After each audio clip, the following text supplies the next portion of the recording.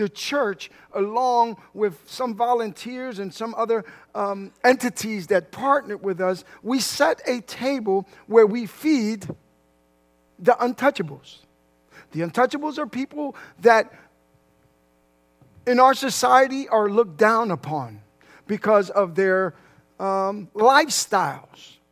Majority of them are homeless. We serve over 300 every Saturday. Pastor Tom and I started May of last year, the 28th, and we started off just him and I with hot dogs. We couldn't put hot dogs fast enough on the table before they were gone, because when you're hungry, you're hungry. Nevertheless, today, we count on over 20 volunteers, draw close to 30. And church, I need to tell you this. This upcoming Saturday, we'll be in Paterson, New Jersey, 20 minutes from New York, because a table is going to be set up in Paterson, New Jersey. Amen? Isn't God good? But it doesn't end there. In the possible next month, someone's already communicated with me from Cleveland, Ohio, because we're about to start a table in Cleveland, Ohio. That's what God does. Amen? So before I go on to the verses that we read on, that Dave read, according to what's on your bulletin, it's important, it's imperative that we first look at the first two verses of chapter 15 of the book of Luke. It's important because soon after this scenery, Jesus tells those that are in contrast or against of his actions, he now relays 3 stories. What he wants to do is to captivate their hearts and their minds. He wants to show them his heart in order for us to better understand what was read earlier. Now, for those that have their Bibles, and today I wanted to be cute, and I started to make a little PowerPoint, and little did I know that the internet crashed. But that's okay. Amen? Now, these are the 2 verses, 15, 1 and 2 of the book of Luke. For those that have your Bibles, you can open them up. For those that have your fancy phones, I have one, which I don't know how to work very well, but nevertheless, I can make phone calls on them. Now, the tax collectors and sinners were all gathering around to hear Jesus. I'll repeat that. Now the tax collectors and sinners were all gathering around to hear Jesus. But the Pharisees and the teachers of the law muttered, "This man welcomes sinners and eats with them." So the question is, why were the Pharisees bothered that Jesus associated with these people? The religious leaders were always careful, the Pharisees, they were always careful to stay clean according to the Old Testament and situations and their ritual washings. Let me repeat this. I skipped a line. According to the Old Testament law, in fact, they went beyond the law in their avoidance of certain people and situations in their ritual washings. The Pharisees were members of ancient Jewish sect distinguished by strict observation of the law. They held the pretenses to be superior. Superior. The Pharisees were members of an ancient Jewish sect distinguished strict observance of the law. They held the pretense to superior sanctity. He then proceeds to tell the 3 parables, 3 stories that would allow them to know his heart, with the intention of them knowing the importance of a lost soul then found. By contrast, Jesus took the concept of cleanliness lightly. Think about it. They didn't want to eat with sinners. Yet Jesus took that lightly, that he not only sat with them, but he even touched lepers and sat with sinners. And even if it meant a negative reputation. The first parable that he commenced to tell these religious leaders, these people that was greater than thou, was about the lost sheep. and the celebration when it was found. And that's verses 15, verse 4 through 7 in the same chapter, chapter 15. When this sheep is found, the 6th verse says, he then goes home. Then he calls his friends and neighbors together and says, rejoice with me. I found my lost sheep. It was an opportune time to celebrate that which was lost. Then on the 7th verse, he goes to explain it in regards to their unhappiness or their contesting what Jesus was doing, was sitting with the scissors, with the sinners, not with the scissors, church. I tell you that in the same way, there will be more rejoicing in heaven over one sinner who repents than over 99 righteous persons who do not need to repent. Then he goes on to give another story, a parable, Luke 15, 8 through 10. When a woman loses one of her 10 pieces of silver, and also when she finds it, there is reason to celebrate.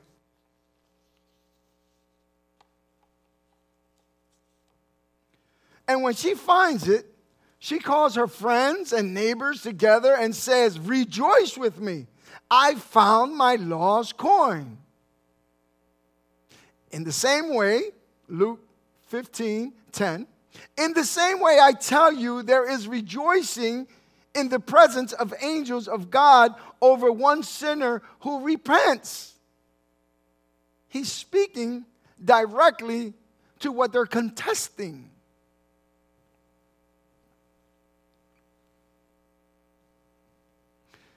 And when she finds it, we know clearly the same way that the shepherd, I would say at the time, caused others to celebrate the good news of that which was lost and now is found.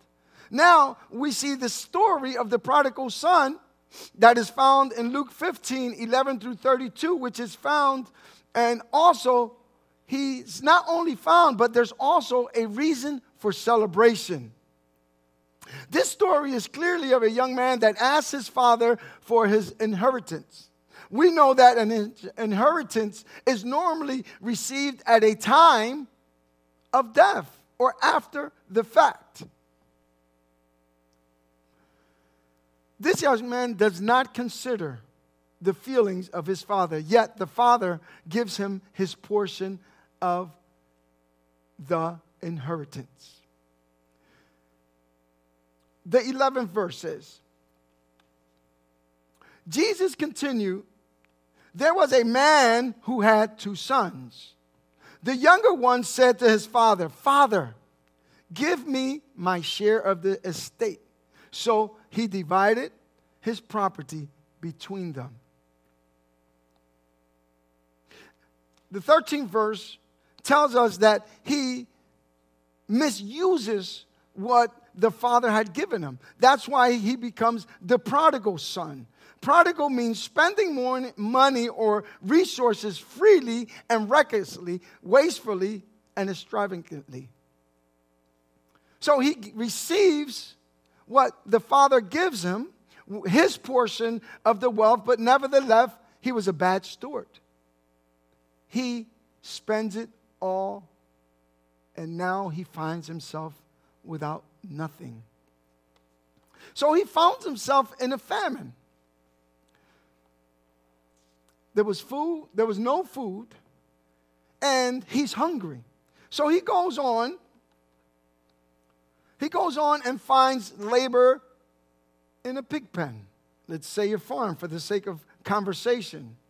After he spent everything, he found himself working with the pigs, and he was so hungry, no one would help him or consider giving him anything. So he found himself looking at the food that was given to the pigs, and it started to look like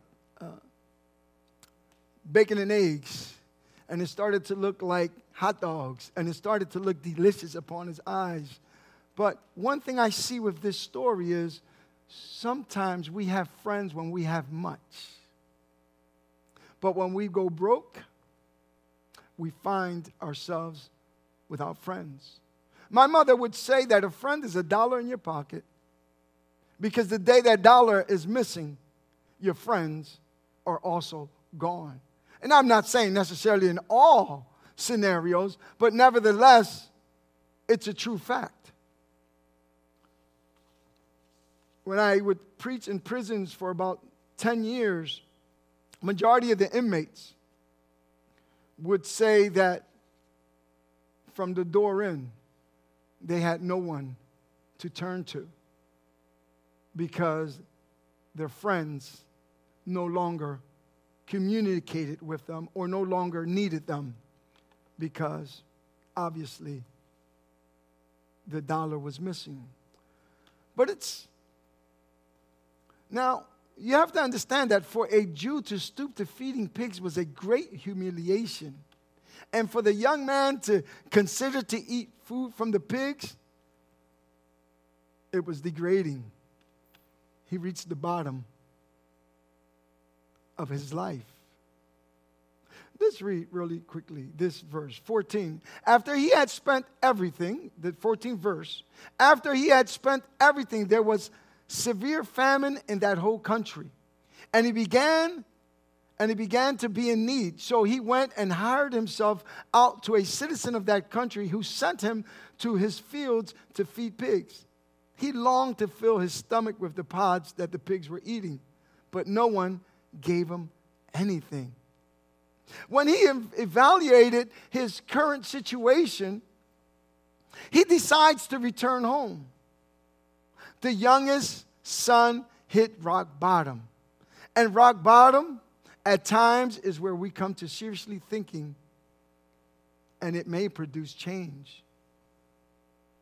Our circumstances, sometimes our current circumstances, are not the easiest circumstances. But God uses that moment to turn, to look within yourself, to take an evaluation, to better look at your surroundings and what you have committed yourself unto. And when you look at yourself, when you take an inventory, many times it forces us to look back to our daddy. And sometimes my wife says, "You're just like your father."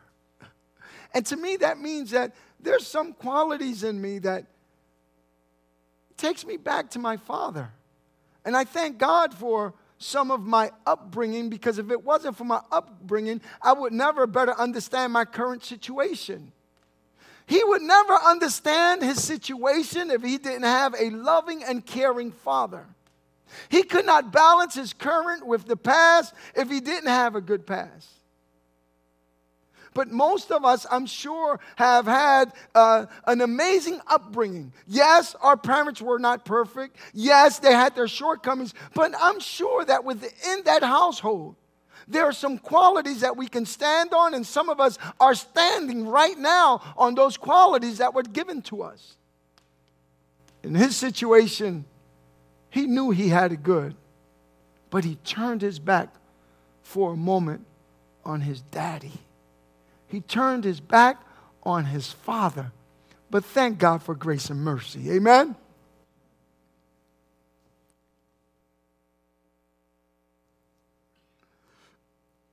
Seventeenth verse. When he came to his senses, he said, "How many of my father's hired servants have food to spare? And here I am starving to death. I will set out and go back to my father and say to him, 'Father, I have sinned against heaven and against you. I am no longer worthy to be called your son. Make me like one of your hired servants.'" This was a thought. He was pondering what he was about to say to his father. The beauty is that his conscience was already working on him. His heart was what he was going to divulge to his father at the time when he would find him. And that's important for us, children, sometimes we've committed graven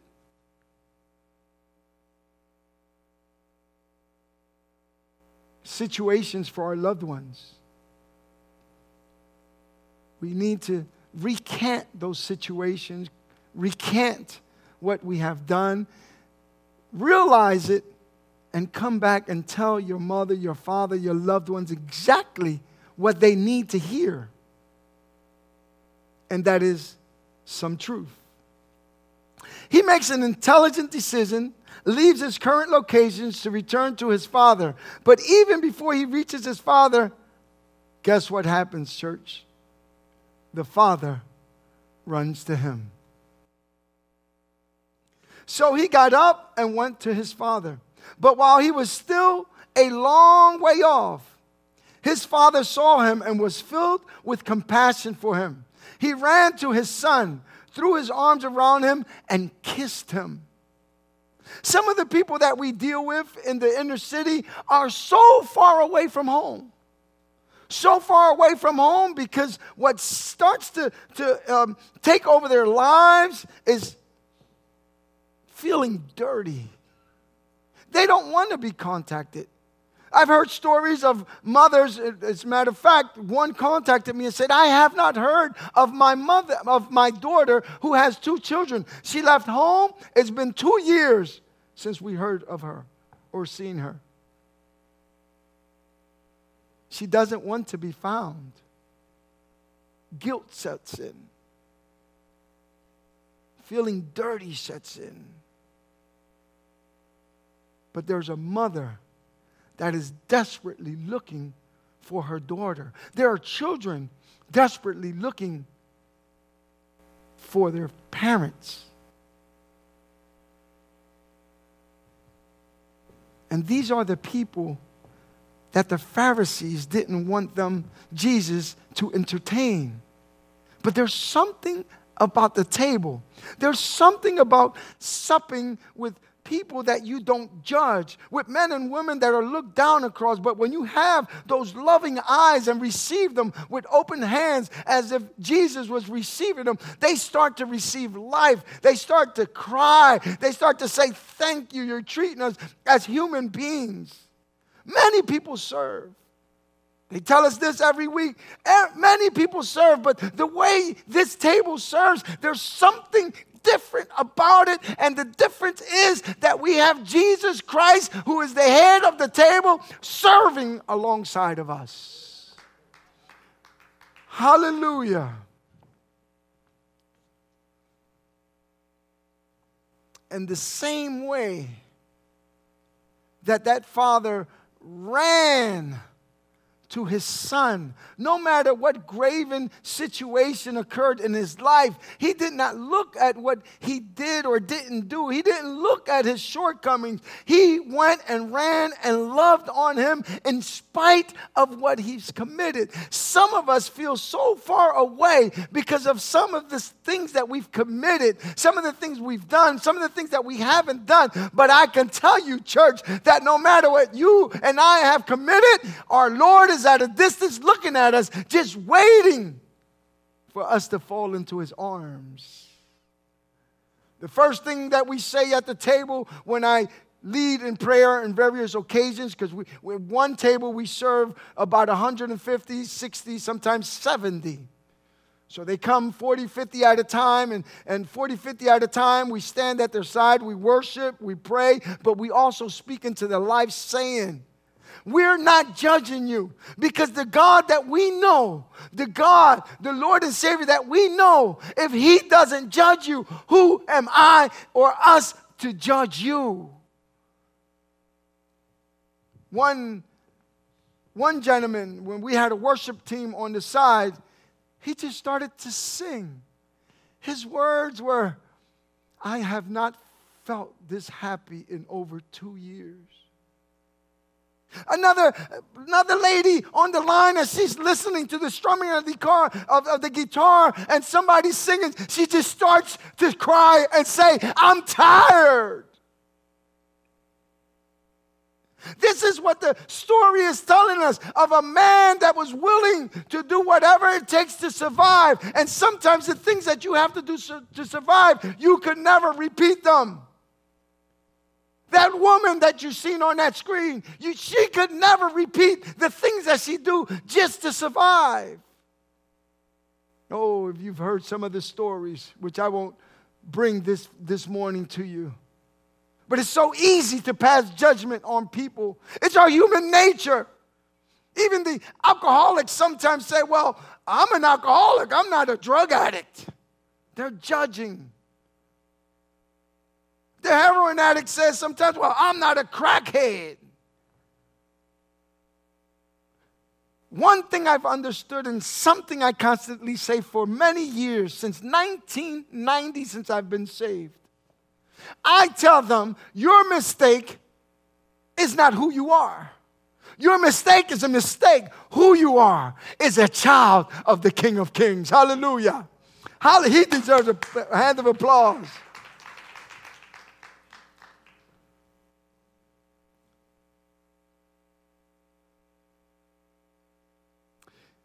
He makes an intelligent decision, leaves his current location to return to his father. But even before he reaches his father, the father runs to him.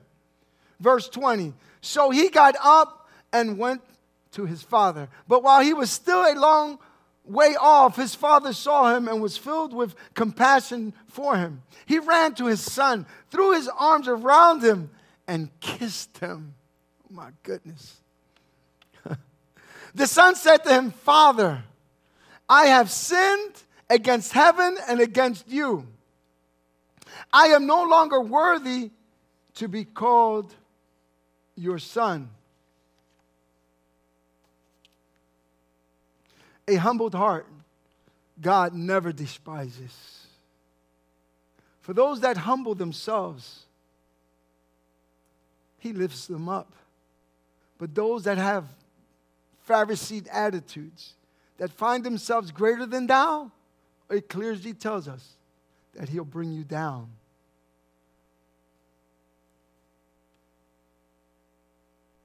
Now the older brother hears all the Latin music playing. I doubt if it was Latin music, church. But they heard the bass, they heard the electric guitar, they heard the drums, they heard all the instruments. He heard it. This older brother heard the music. He said, whoa, wait up. What's going on here? What is this partying going on? So he goes to the servants and he asks, what's going on? And they respond to him. 27th verse. Your brother has come. He replied, and your father has killed the fattened calf because he has had him back safe and sound. There's a difference between the two other stories than this one. There was a celebration in the first two stories with the lost sheep that was found, the celebration with the coin that was found. There was a celebration. But in this occasion, something different happens.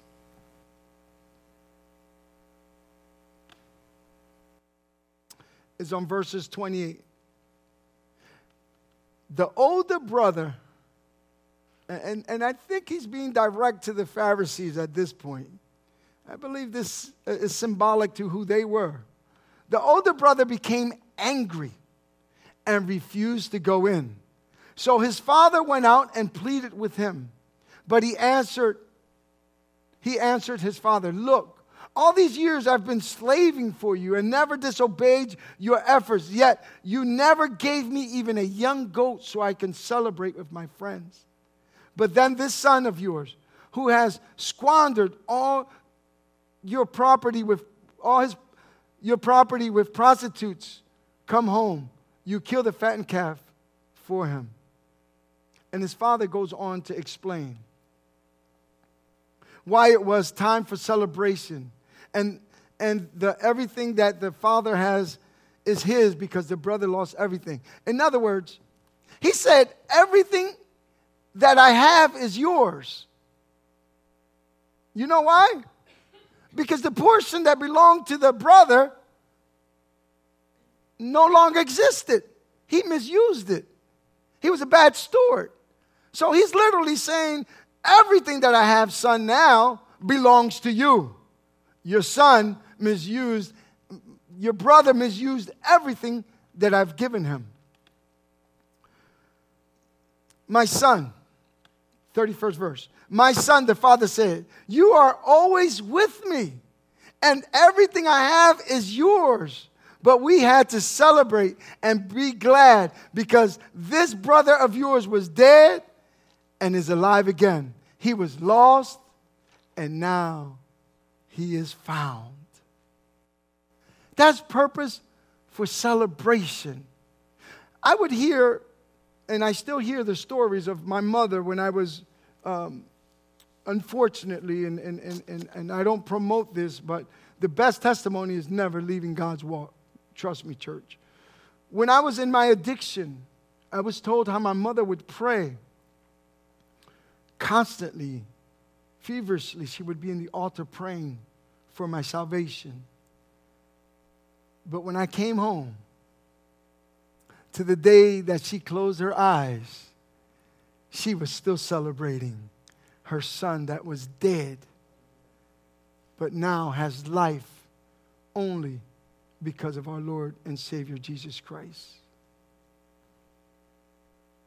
You know, my daughter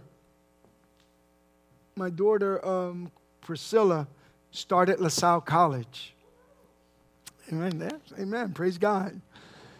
She started LaSalle College this week, and my wife has had separation anxiety. You ever heard that saying, so close but yet so far? Folks, she's not in Korea.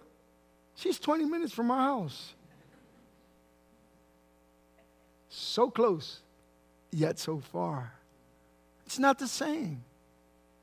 When somebody is missing from the house, it's not the same. Whether for a negative reason or positive, it's not the same. You leave. We mourn that loss. Parents mourn that loss. You know, I miss her dearly. I truly do. I would scare her to death sometimes because I like to play pranks once in a while, church. And I miss her. I miss when she's in the room and she has the air conditioning and the fan going. I would sneak my hand in there and shut off the fan, and she would catch me once in a while. I miss those things. I miss spoiling her, taking up fruits to her cake. I miss that. There's something that's not the same without her. But we got home and I wanted to show you this on the screen. We got home last Saturday, I believe it was. Sunday. And we seen a note on the table. We haven't seen her for about a week or so or heard from her. And the note said, love you guys. Miss you. It was amazing. I got butterflies in my stomach. I got so happy. But that's the love of parents and their children. In her case, it's in a positive reason that she left the house. But how much more someone that truly is lost, like that coin and that sheep. When they come home, you don't question where they've been, what they have done and they haven't done. You're just happy that they're back in your arms. You love on them unconditionally. You want them back. And yesterday, my wife celebrated because we have an empty nest. My children, as you know, they're 30, 31, and this one that's 18. But my wife made a celebration because at home there was 3 grandchildren. There was 3 children. There was a daughter-in-law, and my wife fixed the biggest meal, and her biggest joy was that it all went because it was all so tasty. There was a celebration. Jesus is saying, when one of my children are lost, no matter what graven situation they may have found themselves in, I'm opening my arms and there is celebration in the heavens. Because the Bible tells us that we all come short of the glory of God. The Pharisees just knew that they were above everyone else. God forbid, they're sitting with the sinners, that one that stole an apple last week, you know. But Jesus was telling them that he loves unconditionally. In the two preceding stories, the seeker actively looked for the coin and the sheep, which could not return by themselves. In this story, the father watched and waited. He was dealing with a human being with a will of his own, but he was ready to greet his son if he returned. In the same way, God loves is constant and waiting. He will search for us and give us opportunities to respond, but he does not force us to come to him. Like the Father, he waits patiently for us to come to our senses. Church, if anything today, it's easy to dismiss as insignificant the people that society sees as a lower caste. I've heard personally from many different areas, many. Why are you helping them? Why are you giving them something to eat? They're just using you. How many of them have come to church? And I look at them like they're crazy. Because you have to be kingdom-minded. There's going to be some surprises in the kingdom. Some of us will say, according to Matthew 25, well, I did this, I healed the sick, I helped the poor. He's going to say, oh, I don't know you. He's searching our hearts. He wants to know what you're doing with the gifts that he's given you. Who are you using your skills for? Is it only for the prim and proper?